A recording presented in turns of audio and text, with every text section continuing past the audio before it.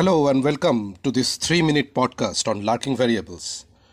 Today we'll be talking about how Larking variables influences the cause and effect of relationships. I'll tell you a story to help illustrate this point. But first let us define what a Larking variable is. A Larking variable is a hidden or unmeasured factor that has an impact on the relationship between two variables. For example, let us say we find a correlation between ice cream sales and crime rates. Does that mean ice cream causes crime? Of course not. The Larking variable in this scenario is perhaps the weather, as both ice cream sales and crime rates are likely to increase during hot weather. Now let's move on to the story. There was a recent instance wherein we saw a boss shouting abuses on employees.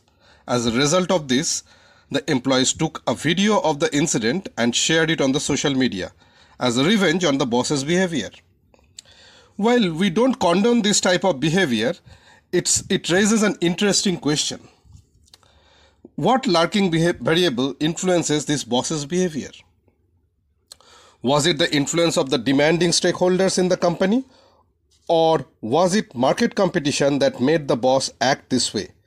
Perhaps there was a personal struggle going on in boss's life that caused him to lash out.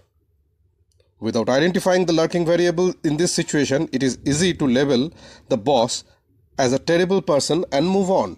Perhaps this is the easiest format.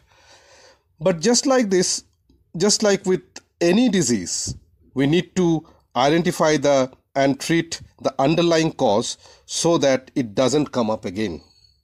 William Faulkner once said, "The past is never dead, it is not even past."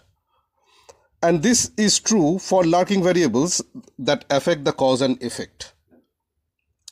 Imagine if we could blame all our bad behavior on a single Larking variable. Let's say low blood sugar. If someone was acting out, we could simply check their low blood sugar levels and hand them a Snicker bar. Problem solved. But in reality, it's not that simple. We need to take a deep breath and deep dive into the circumstances surrounding the behavior and identify the Larking variables that are influencing it. By doing so, we can better understand the cause and effect of relationships in our lives.